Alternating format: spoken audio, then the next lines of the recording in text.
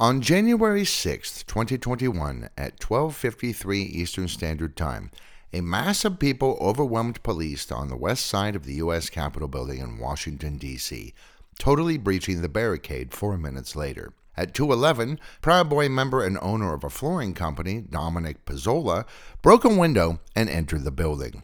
What followed was a bizarre scene with many people wandering the halls of the Capitol, some apparently just content to sit there, while others had more active plans.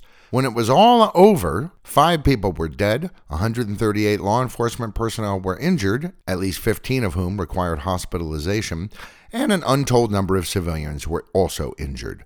Investigations would ensue, former President Donald Trump would be impeached, and more than 1,100 people would be formally charged with various crimes, almost 600 of those receiving sentences to date. Just what in tarnation had happened here? Was it a riot, an insurrection, a coup attempt, a domestic terrorist act, or what exactly? Others hinted darkly, or just said outright, that it was all a false flag. It was a truly extraordinary event in American history. This was hardly the first time there had been socio-political violence in the United States, which has a history that seems to be steeped in blood. And outside of that country, there are numerous similar stories. But there are certain unique features to this event. While no one has thrown out the possible involvement of extraterrestrial or transdimensional aliens yet, it was mainly fueled by conspiracy theories and thinking, and has also been used for fodder for more of the same in the subsequent weeks, months, and years. The conspirasphere had finally run amok. Welcome to this episode of Conspiracy Clearinghouse, Panic at the Disco, the January 6th Capitol event. I don't particularly like Panic at the Disco's music, but they do have some great song titles, which I will be using throughout this episode. Don't forget you can subscribe to the podcast, and if you like what we do, you can donate via our Buy Me a Coffee page. You can also review us on IMDb.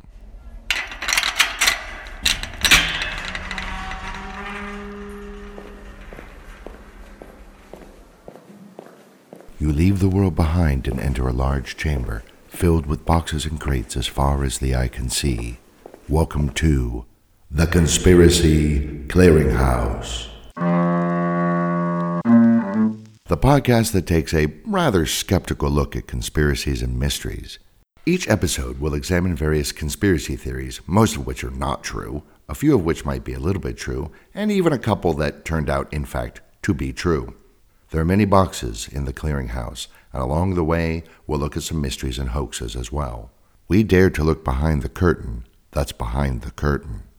I'm your host, Derek DeWitt. Welcome to the Conspiracy Clearinghouse.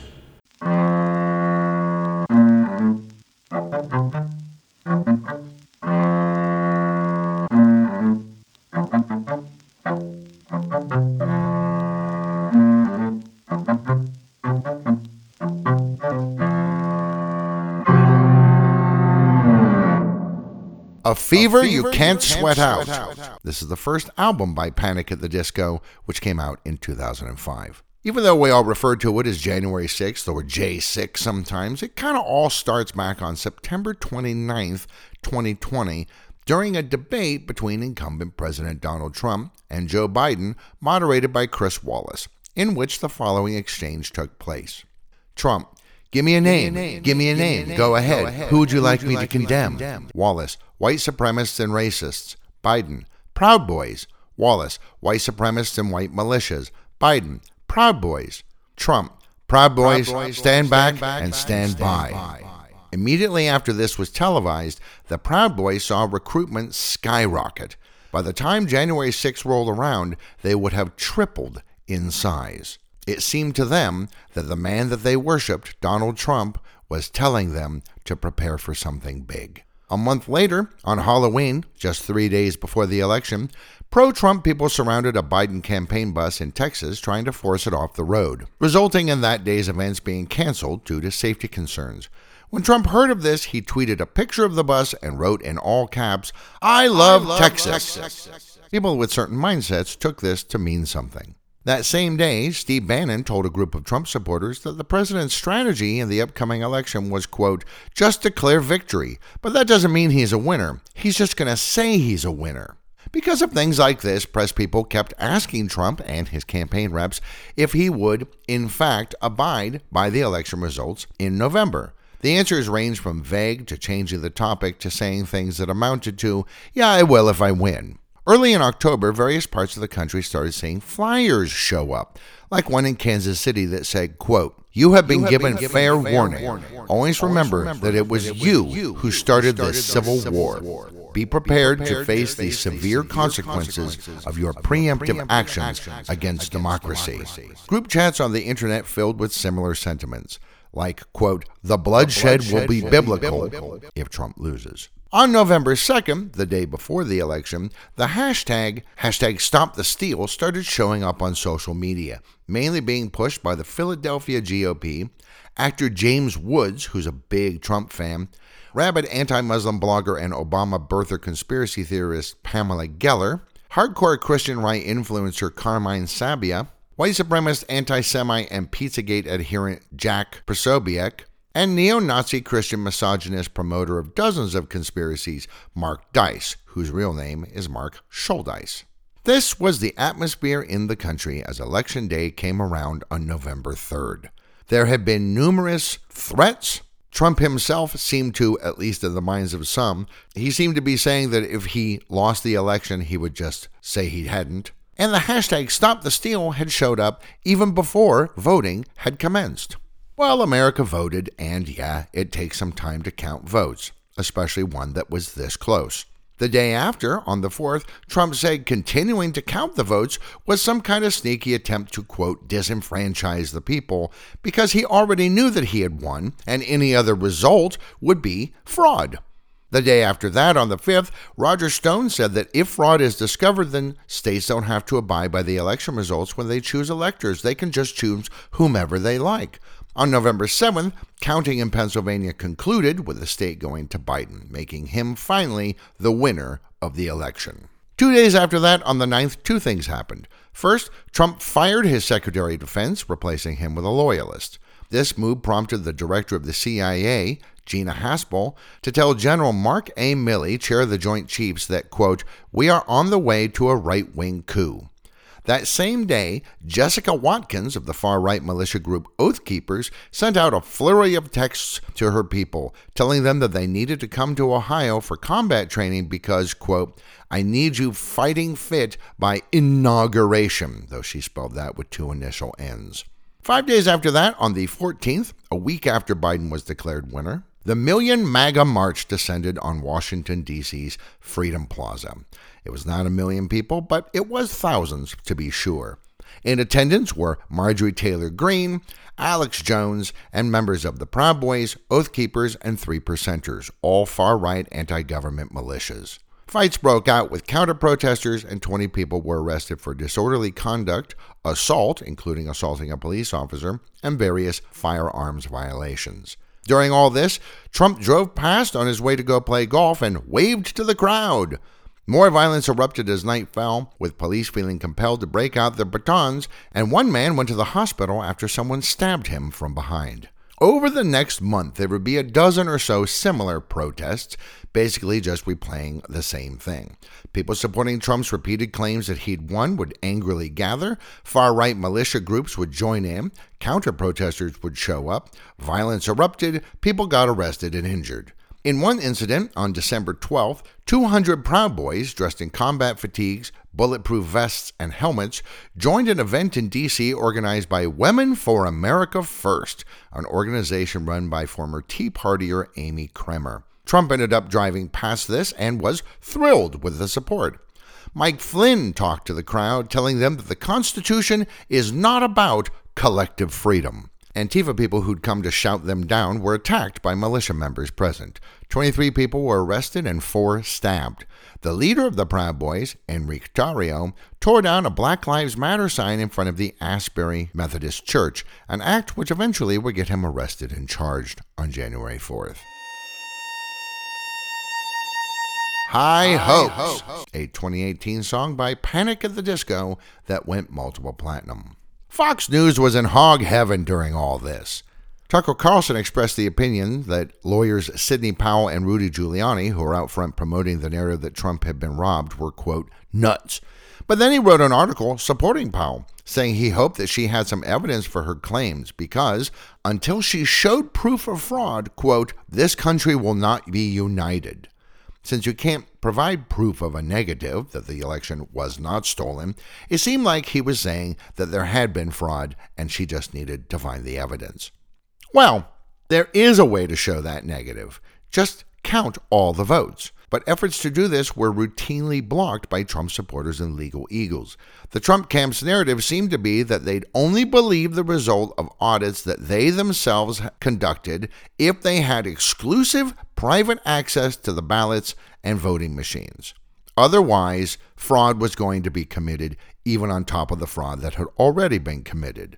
Now, not everybody on the legal side of things agreed. Attorney General Bill Barr said on December 1st that there was no evidence of election fraud on any sort of scale that could have altered the outcome of the election. Now, when Trump heard that Barr had publicly contradicted him, he reportedly threw his lunch at the wall. Barr resigned, and Trump accepted the resignation, but as he was leaving the building, Barr got waylaid in the parking lot by two people who convinced him to stay on for 2 more weeks through the electors' balloting. Now, don't forget, in the United States, the popular vote is to decide how each state's electors are supposed to vote, and then those electors meet on December 14th and cast their votes. It is the electors, in fact, that elect the president. Ken the Chess Bro came up with a plan to use fake electors for the December 14th balloting. In a December 6th internal memo, he wrote that, yes, certainly these electors would almost certainly be overturned by the Supreme Court, but it would buy them some time. Buy them time to do what exactly? Maybe there's an indication in a tweet the day after that memo was written when the Arizona Republican Party retweeted a tweet by weird little spud Ali Alexander that said, quote, I am willing to give my life for this fight. The Arizona GOP added the comment, he is, are you? And then retweeted it. That sure seems to sound like violence was being planned well in advance. At a December 12th Proud Boys march, Alex Jones was there and said, quote, Biden will be removed one way or another. Podcaster David Harris that same day said, quote, we're the ones with all the guns. These sound like barely veiled threats to me. Some of the rhetoric that day went even further into some weird places. Oath Keepers leader Stuart Rhodes said Trump should invoke the Insurrection Act or there would be, quote, much more bloody war, which makes one ask what he means by more war. The Insurrection Act would federalize militias, making groups like the Oath Keepers legitimate in an instant. It would also put military troops on the streets of U.S. cities and towns. And then, fan of authoritarian governments, white supremacist, Christian nationalist, anti-Semite, and self-proclaimed founder of the incel movement, Nick Fuentes, led that crowd in chanting, quote, Destroy the GOP! Destroy the GOP! The GOP, mind you, not the DNC. Apparently, it wasn't just evil globalist Democrats who were the targets of the crowd's ire, but the Republicans as well. Trump flew over the crowd on this December 12th day in the helicopter designated Marine One, going back and forth a few times to check it out, tweeting out his appreciation for all the support. Now, from that altitude, it's unclear if he could actually hear the content of what they're saying, and that's what he was approving of, or if he just saw a bunch of people with Trump banners and got all excited. Anyway, 2 days later, December 14th came around, and the state electors all met to cast their votes. Yeah, I know, it's a weird system, but that's just how it works. Even though Biden won the popular vote in Arizona, Georgia, Michigan, Nevada, Pennsylvania, and Wisconsin, pro-Trumpers cast their electoral votes for Trump anyway. Needless to say, this did not work, and those votes got thrown out. Attorney General Barr, having agreed to stick it out this long, finally resigned again, suggesting that Jeffrey A. Rosen be his acting replacement. Trump immediately tells Rosen to start looking for evidence of fraud in the election. 2 days after that, Trump actually drafted an executive order empowering his new Secretary of Defense to seize all voting machines nationwide putting attorney Sidney Powell in charge of this, implementing any criminal proceedings that may arise from what she finds, and doling out whatever justice she saw fit. Fortunately, this executive order never went through. The following day, on the 17th, Ron Watkins, that weird little smurf who started 8chan and is a possible candidate for the creation of the whole QAnon narrative, said that Trump should, quote, cross the Rubicon, which of course had a lot of people looking that up on Wikipedia. Let us not forget that when Julius Caesar crossed the Rubicon, he knew that he was destroying the Roman Republic that had lasted for almost 500 years and setting up a dictatorship with himself at its head.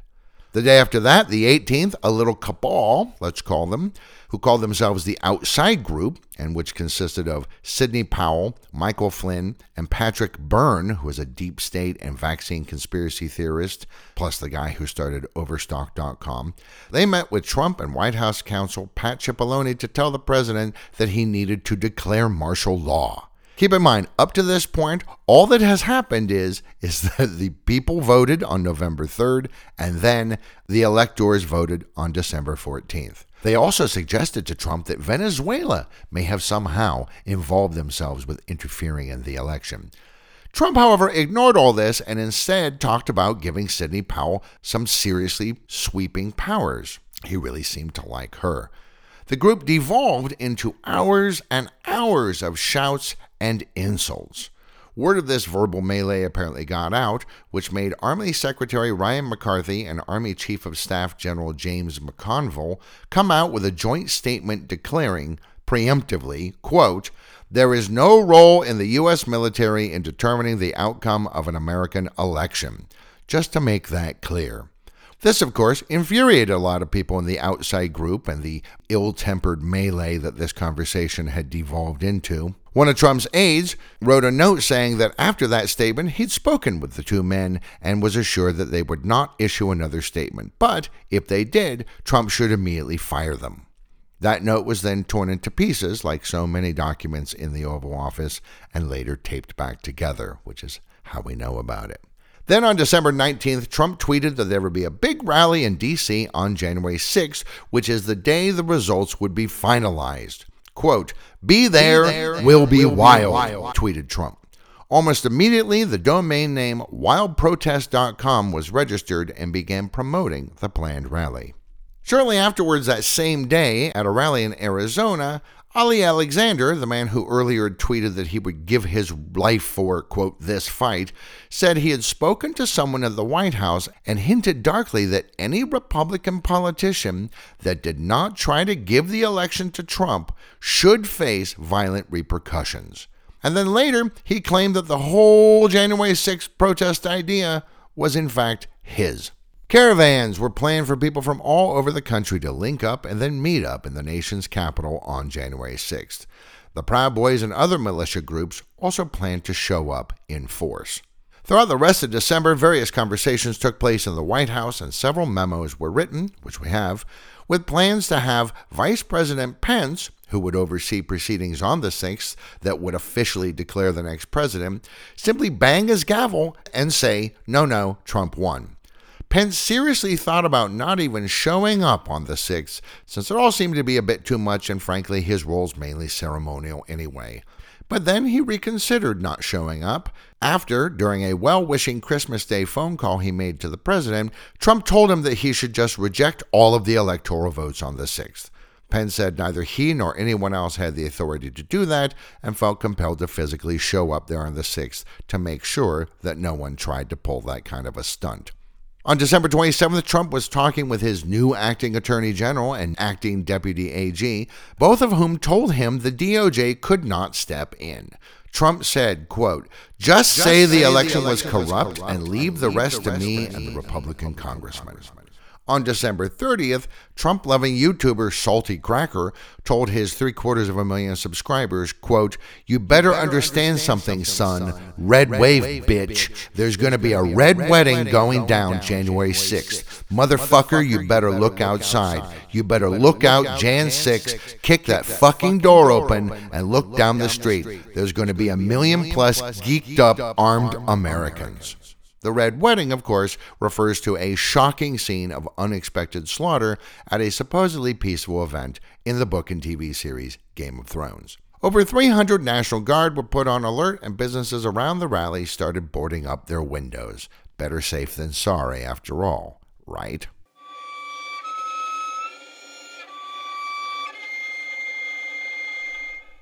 Vices and virtues. On January 2nd, Trump made that ill-thought-out phone call to Georgia Secretary of State Brad Raffensperger, telling him to find enough votes to carry that state, saying, quote, "Look, Brad, I have to find 12,000 votes, and I have them times a lot, and therefore I won the state."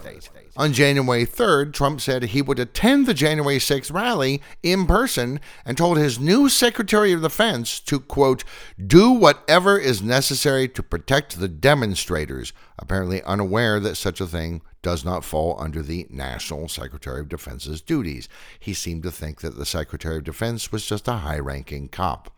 Local law enforcement warned that white supremacist and extremist militia groups were going to be there and weighed activating the National Guard, but put no request in.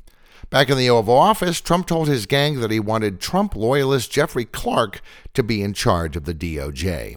When White House and DOJ staff said that was a bad idea, including 3 highly ranked people who said that if he put Clark in there, they would resign, more harsh words were thrown around.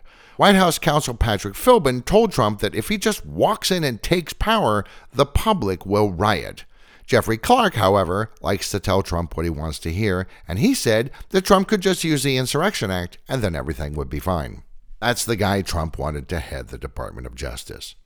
On the 4th, requests were made to get the National Guard to help with things in the Capitol on the 6th, but these requests were denied. In fact, Acting Secretary of Defense Christopher Miller ordered that no National Guard members who had weapons, armor, helmets, or riot control agents could be deployed without his express personal permission. That same day, Proud Boys leader Enrique Tarrio got himself arrested for tearing down that BLM banner back on December 12th. When he was apprehended, he was carrying 2 high-capacity rifle magazines. Vice President Pence and Trump had a meeting in which the president said that he won every state, all 50 of them, each won by at least 100,000 votes, but he also said there were 205,000 more votes cast in Pennsylvania than there are registered voters. Anyway, Pence should be aware of all this because he had a decision to make. Pence covertly took notes which would later be used in one of Trump's many future indictments. Later that day, there was a conference call of Trump supporters who, for some reason, also included Liz Cheney, who is very vocally not a fan of Donald Trump. She quietly listened in while they talked over various plans and scenarios in which they could get Pence to either delay the counting of the votes or just obstruct the process altogether. Just before 9 in the morning on January 5th, Bannon and Trump talked on the phone for 11 minutes. Bannon then immediately got on his War Room podcast and said, quote, "All hell is going to break loose tomorrow. We're on the point of attack. Strap in." He also said he needed, quote, 4,000 shock troops to, quote, deconstruct the federal government brick by brick. He then concluded in his usual erudite fashion by saying, quote, "Suck on it. We're destroying this illegitimate regime." Apparently, he forgot that Biden wasn't actually in office yet, so the only regime to destroy on January 5th was Trump's. Capitol Police continued to prepare for the upcoming protest. William Walker, commander of the D.C. National Guard, got orders superseding previous ones from Ryan McCarthy, the Secretary of the Army, saying that Walker could not deploy any National Guardsmen unless he got specific approval from both him and Acting Secretary of Defense Miller. This applied even if he got calls of a public disturbance. Under no circumstances would a single National Guardsman be allowed out of the building without both people's approval. Crowds continued to gather in the Capitol, with some people getting in trouble for trying to camp out on federal property. Others got themselves arrested for disturbing the peace and weapons charges. Sometime between 7:30 and 8:30 in the evening, someone put pipe bombs outside the offices of both the DNC and the RNC. These would be discovered the next day. The evening of the 5th, Trump holed up in the Intercontinental Willard Hotel, pretty much next to the White House, where his series of suites became a command center, or war room, as it would later be put, as he and his aides continued to brainstorm different ways to get Pence to not certify the electoral results. Could they get him to delay? And if so, would that be enough? Enough for what, you may ask? Well, that is unclear. But given the environment surrounding all of this, it seems pretty clear that at least some of them were hoping there'd be some kind of armed uprising to keep Trump in office. Or maybe, faced with the chaos outside, Pence would just refuse to do it, effectively ignoring the November popular election and subsequent mid-December electoral results. And then, I guess Trump would just stay. Various people contacted Pence at various times throughout the evening, floating different ideas to him, but he made it clear that whatever the president was thinking of doing, he should just leave Mike Pence out of it. This enraged Trump, who started talking to lawyers about ways to stop the entire election certification process from the outside. Trump stayed up late into the night making phone calls and trying to find a way, any way, to cling to power like a tick on the back of a bucking bronco.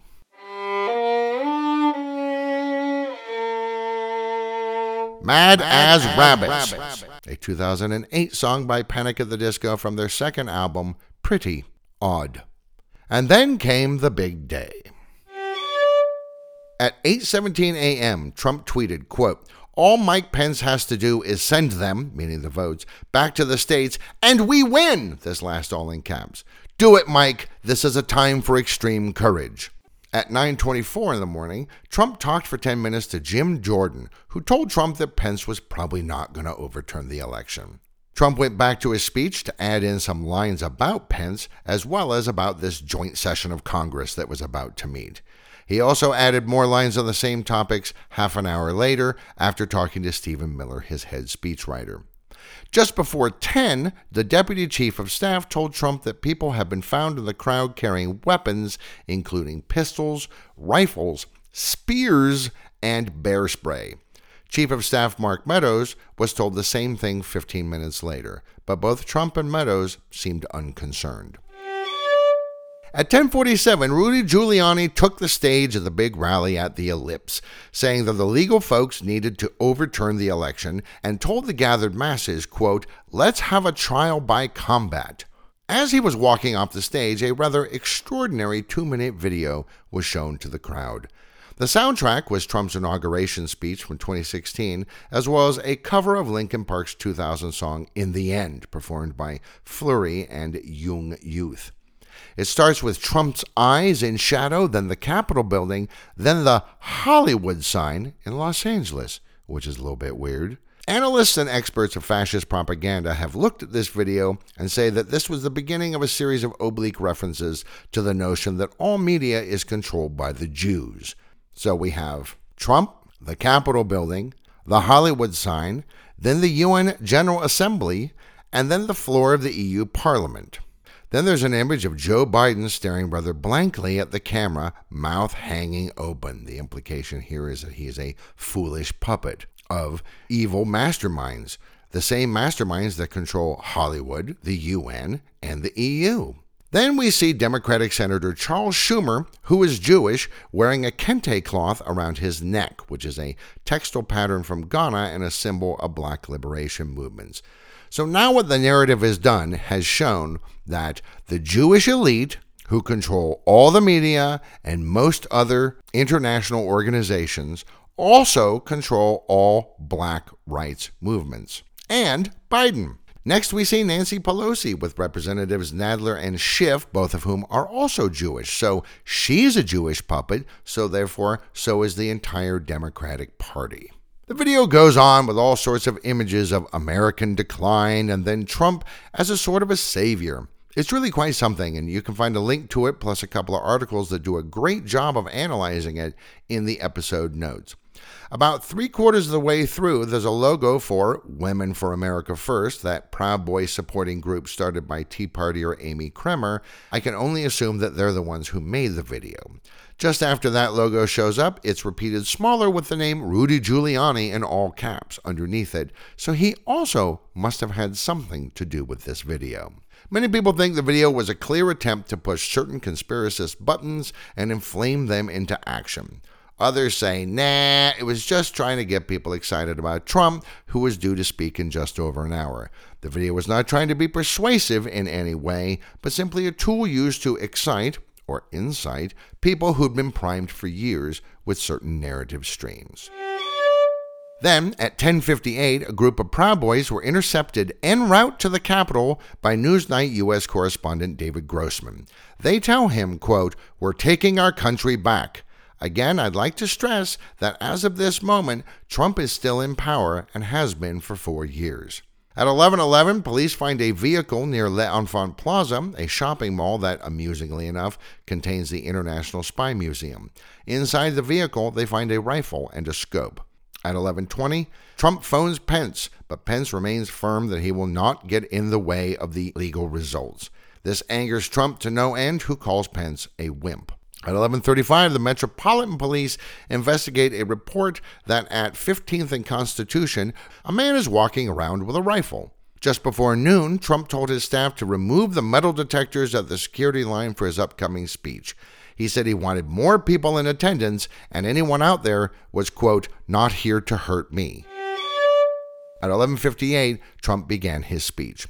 He claimed that there were hundreds of thousands of people in the crowd from all over the world, but the fake news wouldn't show that. It was first thought the crowd was about 10,000 people strong. Later estimates have more. Lots of different numbers have been tossed out, so it was somewhere between 10 and 80,000 people. Trump also told people that there had been plans to remove both the Jefferson and Lincoln memorials, which was not true at all. He said the media was the biggest problem in the country. Oh, and also big tech. He made more claims that he'd won the 2020 election and won by even more than he won back in 2016. He also slipped into his speech that somehow, quote, they had used the pandemic in some way to steal the election. Some direct tidbits from the speech. These are all direct quotes. We will never give up. We will never concede. You don't concede when there's theft involved. Mike Pence, I hope you're going to stand up for the good of our Constitution and the good of our country. And if you're not, I'm going to be very disappointed in you. We've got to get rid of the weak congresspeople, the ones that aren't any good, the Liz Cheneys of the world. You must fight much harder against bad people, and you are allowed to go by very different rules. We fight like hell, and if you don't fight like hell, you're not going to have a country anymore. So let's walk down Pennsylvania Avenue. We're going to the Capitol, and we're going to try and give Republicans the kind of pride and boldness that they need to take back our country. You'll never be able to take back our country with weakness. You have to show strength, and you have to be strong. The crowd then started up a series of chants. Fight for Trump, and take the Capitol, and invade the Capitol, and storm the Capitol. All of this in addition to the always classic USA, USA, USA. Needless to say, people were pumped. And different people heard different messages in what Mr. Trump and the speakers and videos before him seemed to be telling them. At 1:12 p.m., Trump finished his speech. He seemed to want to follow the bulk of the crowd, but was diverted when Kevin McCarthy told Trump aide Cassidy Hutchinson to absolutely not let him go with the crowd.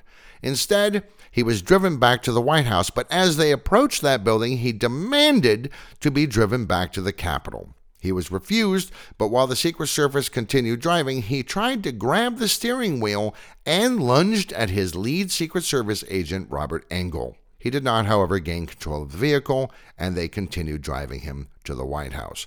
Now, just a few minutes before this, while the speech was still going on, groups of Proud Boys, Oath Keepers, and other such groups had started moving towards the Capitol building, breaching the outer perimeter.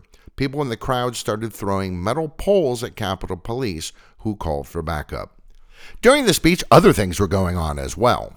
At 12:29, Capitol Police received a report of a taser being fired somewhere near the Senate building. At 12:33, Park Police detained a man with a rifle near the World War II memorial, and those pipe bombs in front of the DNC and RNC headquarters were found. At 12:58, Capitol Police Chief Stephen Sund called Sergeant Paul Irving requesting a declaration of emergency and the help of the National Guard. As the militia groups broke through the first barricade, a request was made to lock down the Capitol building. 1 minute later, Stephen Sund contacted the Secret Service and asked them for help. 2 minutes after that, he got a report that Capitol Police had found a red pickup truck from Alabama filled with weapons, including an M4 carbine assault rifle, many mags of ammo, and the ingredients to make 11 Molotov cocktails. Anyway, Trump finished his speech and was driven back to the White House, arriving at 1:21, and by 1:28, he was in the dining room where he would stay for quite a while. At 1:30, the surging crowds overcame police who were holding out on the back steps of the Capitol. At 1:34, the mayor of D.C. asked the Army Secretary for immediate assistance. At 1:40, protesters started climbing the scaffolding on the west side of the Capitol. At 1:48, Sund once again asked for help from the Secret Service, this time from the Uniformed Division. At 1:49, the crowd breached the terrace. The Metropolitan Police officially declared this as a riot. This is also when Trump decided he would tweet a video of his speech, just coincidentally at that exact moment. At 2 p.m., the order finally went through to lock down the Capitol building. At 2:05, Kevin Greeson, who'd come to D.C. from Alabama, suffered a fatal heart attack in the crowd. At 2:10, the rioters breached the final barricades on both the west and northwest sides. A window was broken, and at 2:11, the first rioter gained access to the building. Pence was taken away by Secret Service, and Officer Eugene Goodman ran into Mitt Romney in the hallway, told him what was happening, and Romney ran off to the safety of the Senate floor. More windows were broken, more people entered, and the doors were then opened to let in even more. After warning Romney, Officer Goodman ran downstairs where he encountered a mob of people inside the building. He started directing them away from the Senate chamber. At 2:14, Army Secretary Ryan McCarthy told Major General William Walker of the National Guard to, quote, stand by. 5 minutes later, Walker emailed Kevin McCarthy telling him that the building had been breached, and he is writing a letter to request 200 guardsmen be activated. At 2:21, Ryan McCarthy sent another email to the National Guard and then talked on the phone with the mayor. Things clearly are getting out of hand, and both Ivanka Trump and Donald Trump Jr. are pestering their father to say something, but he once again refuses. In fact, sometime around 2:15, he tells people around him that he agrees with the protesters who are chanting that Pence should be hanged. At 2:24, Trump tweeted, quote, Mike Pence didn't have the courage to do what should have been done to protect our country and our Constitution. A minute later, Army Secretary Ryan McCarthy, the mayor of D.C., and Major General William Walker of the National Guard all had a conference call. Walker was told to prepare the quick reaction force, but do nothing else because he still needed direct personal approval from Acting Defense Secretary Miller. At 2:28, Attorney John Eastman emailed Pence's legal counsel, Greg Jacobs, saying that this riot was all Pence's fault because he would not, quote, do what was necessary to allow this to be aired in a public way, whatever that means.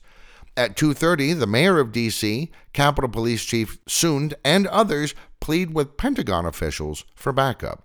At 2:35, a large group of men wearing combat gear, identified as members of the Oath Keepers, started going up the Capitol steps. More meetings were taking place as to whether or not support should be sent to the beleaguered police at the Capitol. Slightly giving in to the demands of his progeny, Trump tweeted people should support the police and stay peaceful, but he said nothing about going home. At 2:39, reports came in that rioters had started physically attacking police officers. More windows were broken, that group of Oath Keepers entered the building, and then shots were fired.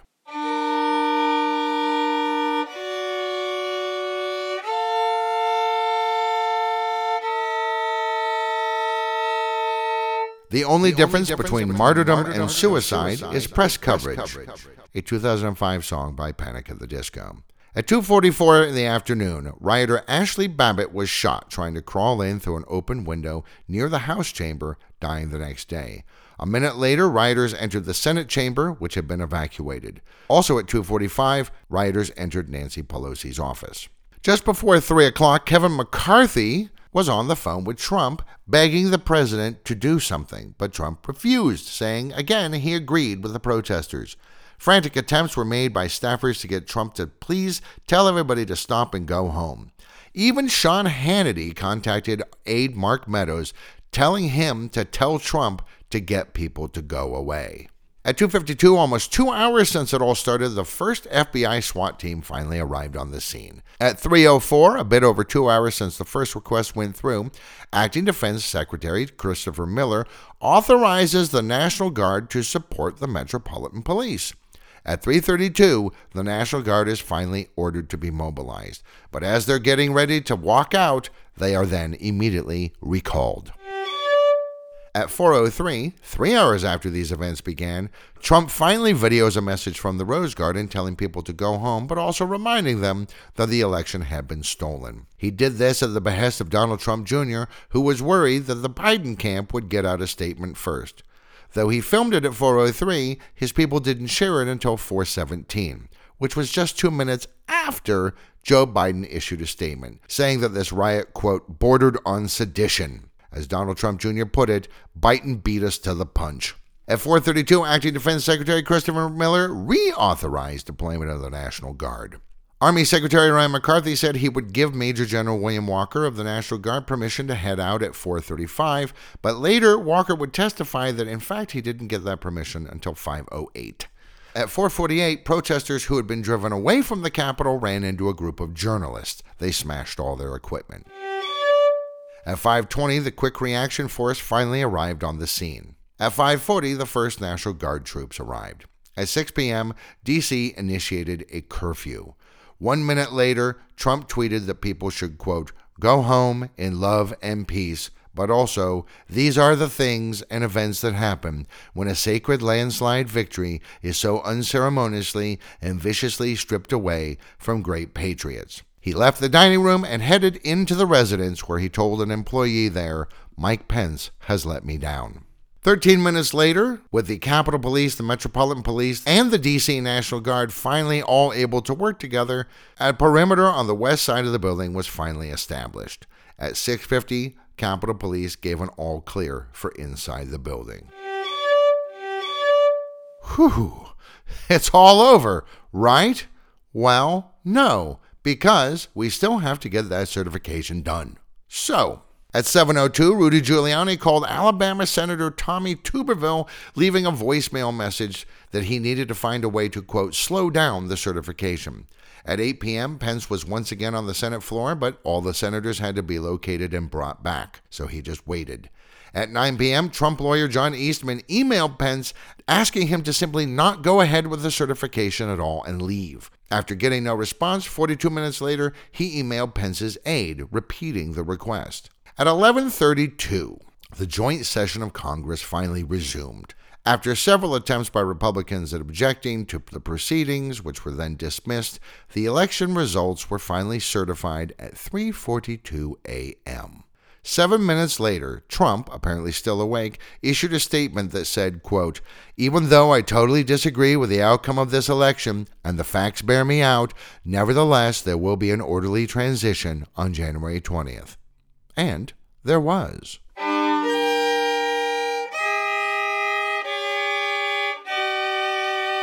Hey, look, Ma, I made it. In the times that followed, all sorts of things happened, and many narratives were spun about things that didn't happen, or at least didn't happen the way that we all saw them happen on television.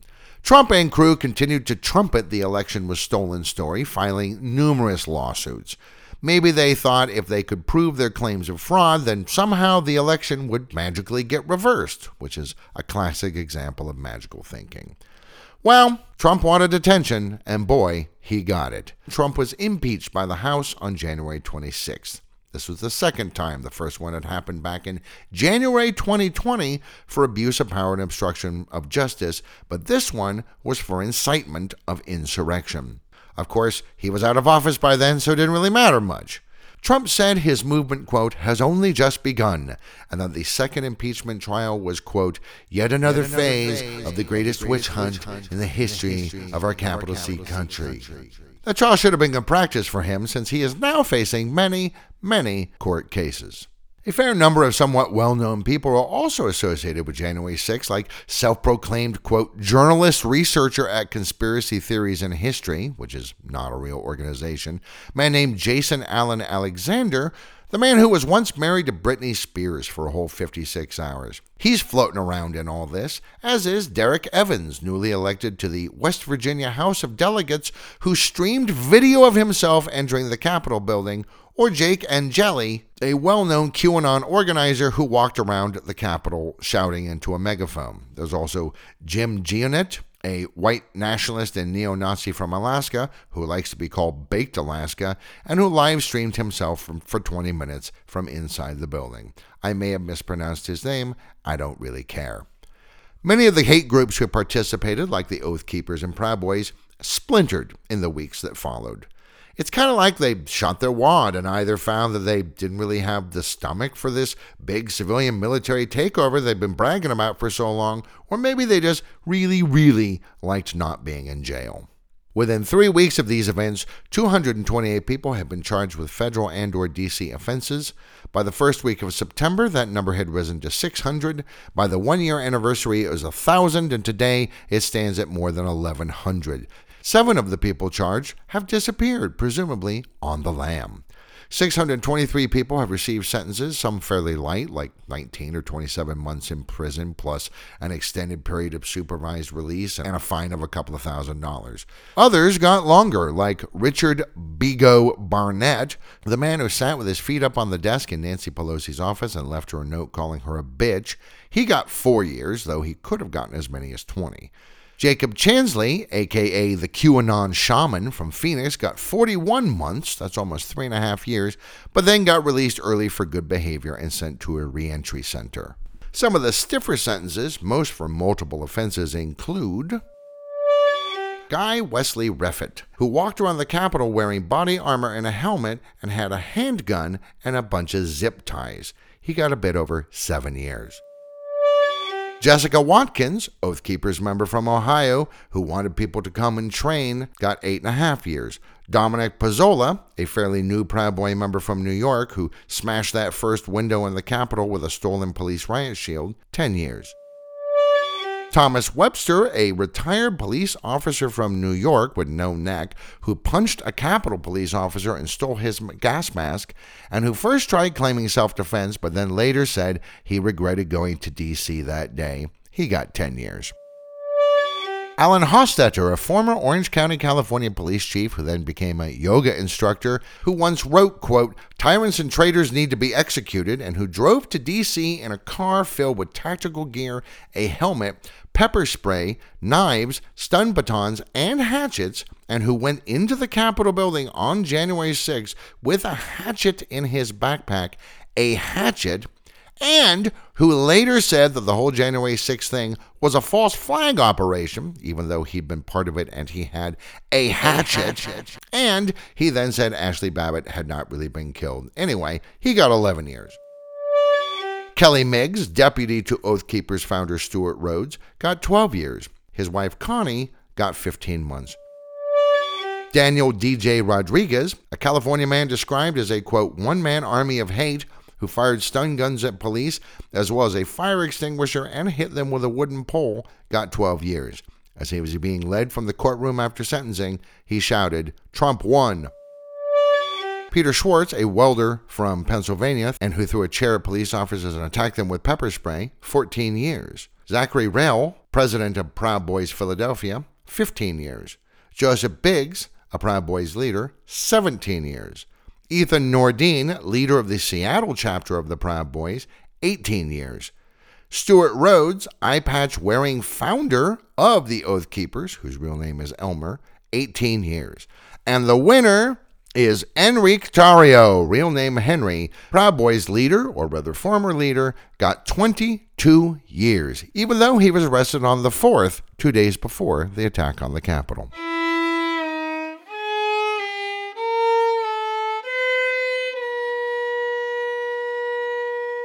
Emperor's New Clothes, a 2015 song by Panic at the Disco. What on earth were these people thinking? Well, for those on the ground that day, a combination of conspiracy theories that amounted to Trump won the election, this mysterious they rigged the numbers, this is some kind of evil takeover by evildoers, and we need to stop it, plus whatever additional bees were flying around in their respective bonnets. That we get. But for the people who were around Trump himself, what was going on in their minds? It seems fairly clear that at least some of these people thought that they would be successful, that they'd somehow get Trump to remain president, and then Trump would reward them.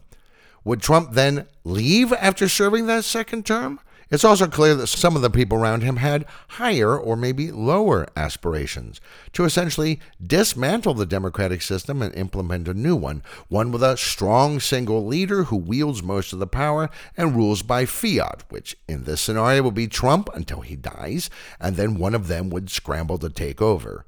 This is, a dictatorship. So the whole thing kind of sounds like a coup, at least at the level of those in governance or governance-adjacent positions. Now, coup means, quote, a sudden, violent, and unlawful seizure of power from the government. Other words that have been used to describe this are protest, demonstration, unrest, riot, siege, insurrection, domestic terrorism, rebellion, sedition, treason, and an outright revolution attempt.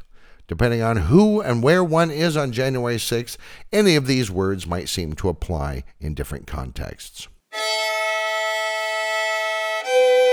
While what happened at the January 6th protest, riot, insurrection, terrorist action, whatever you want to call it, was fueled in large part by conspiracy theories, it should come as no surprise that in the weeks and months that followed, that day would engender its own conspiracy theories. Like, well, you can't call it an insurrection because no shots were fired or weapons were confiscated. This is a view that has been promoted by Wisconsin Senator Ron Johnson, Tucker Carlson, and many others. Except that there is a ton of evidence, including video footage, of weapons being confiscated by the truckload, and I mean that literally in some cases. Well, it was just a spontaneous upswelling of patriotism and not planned at all. All of the events and online chatter beforehand seem to say otherwise. Well, look, these people were pretty stupid, so it really doesn't amount to anything organized. After all, they didn't really accomplish anything, and many of them actually filmed themselves breaking the law, either live streaming it in the moment or, even more mind-bogglingly, waiting until they got home and then uploaded or pasted their footage and photos into social media for all the world to see. These were not bright people. They couldn't organize anything. That argument has legitimately been made. But the big one is that the whole thing was a fake, a false flag. This was probably started by Michigan State Senator Mike Shirkey, who even said Mitch McConnell was in on it. Many police either stood by or did nothing, or even actively participated. This proves that they were part of it. The narrative that the police are the ones who let people into the Capitol building has been shown to be patently false. This entire argument is known as January 6th revisionism. Another version of that says there was no violence at all. All the footage you see of violence is deep fake footage. Or there was violence, but none of it came from the trumpeters. That was all Democrats and their stooges. Arizona Representative Paul Gosar tweeted on January 6th, after everything had quieted down, quote, "This has all the hallmarks of Antifa provocation." The next day, the 7th Alabama Representative Mo Brooks, who asked for and did not get a pardon, tweeted, quote, "Please don't be like #fake news media. Don't rush to judgment on assault on Capitol. Wait for investigation. All may not be and likely is not what appears. Evidence growing that fascist Antifa orchestrated Capitol attack with clever mob control tactics." And then he went on something of a tweet gibberish spree. Matt Gaetz said on the floor of the House that facial recognition software had been used on footage, and it clearly showed Antifa supporters in the crowd of these supposed rioters. Of course, this is not true at all. One bit of supposed evidence of Antifa involvement, and again, I like to stress that there is no organization called Antifa. It is a philosophy of being opposed to fascism. that there is a man in a yellow sweatshirt with a tattoo on the back of his left hand that looks like a hammer and sickle, the symbol of the communists. Well, on closer examination, it turns out that this tattoo is actually the outsider's mark from the video game Dishonored. Marjorie Taylor Greene, always good for a chuckle, says that the J6 defendants should be considered, quote, prisoners of war, even though most of them are out on bail, and said that those who were in detention were having food withheld. QAnon Shaman did actually complain about the food he was being served because, you see, he only eats organic food. So they changed his diet to an all-organic one. Green also says that they're being subjected to re-education programs, though she has no proof of anything like this, but that's a really scary term from the scary communists, and her supporters seem to just lap it up like cats lap up cream in a dish. So, those are the events that led up to January 6, 2021, 3 years ago this week. And yet still the echoes of the angry howls can be heard reverberating around the country and on the internet. What did it all mean? Well, that's for you to figure out. It'll probably mean different things to different people. But it wasn't anything good, that's for sure. Though plagued with lawsuits and indictments, Donald Trump is still the front runner for the GOP nomination in this year's election, at least according to popular polls. No matter how much you think he should bear some of the blame for what happened on January 6th, for the record, I think quite a lot, this stuff is not going to go away anytime soon. If he loses in November, well, we'll see if his supporters finally go gentle into that good night. And if he wins, what will happen then? Which of the competing ambitions and narratives swirling around Trump will win out? Will there even be an America that's recognizable by the end of that term, if in fact that term ever ends? As in all things, only time will tell.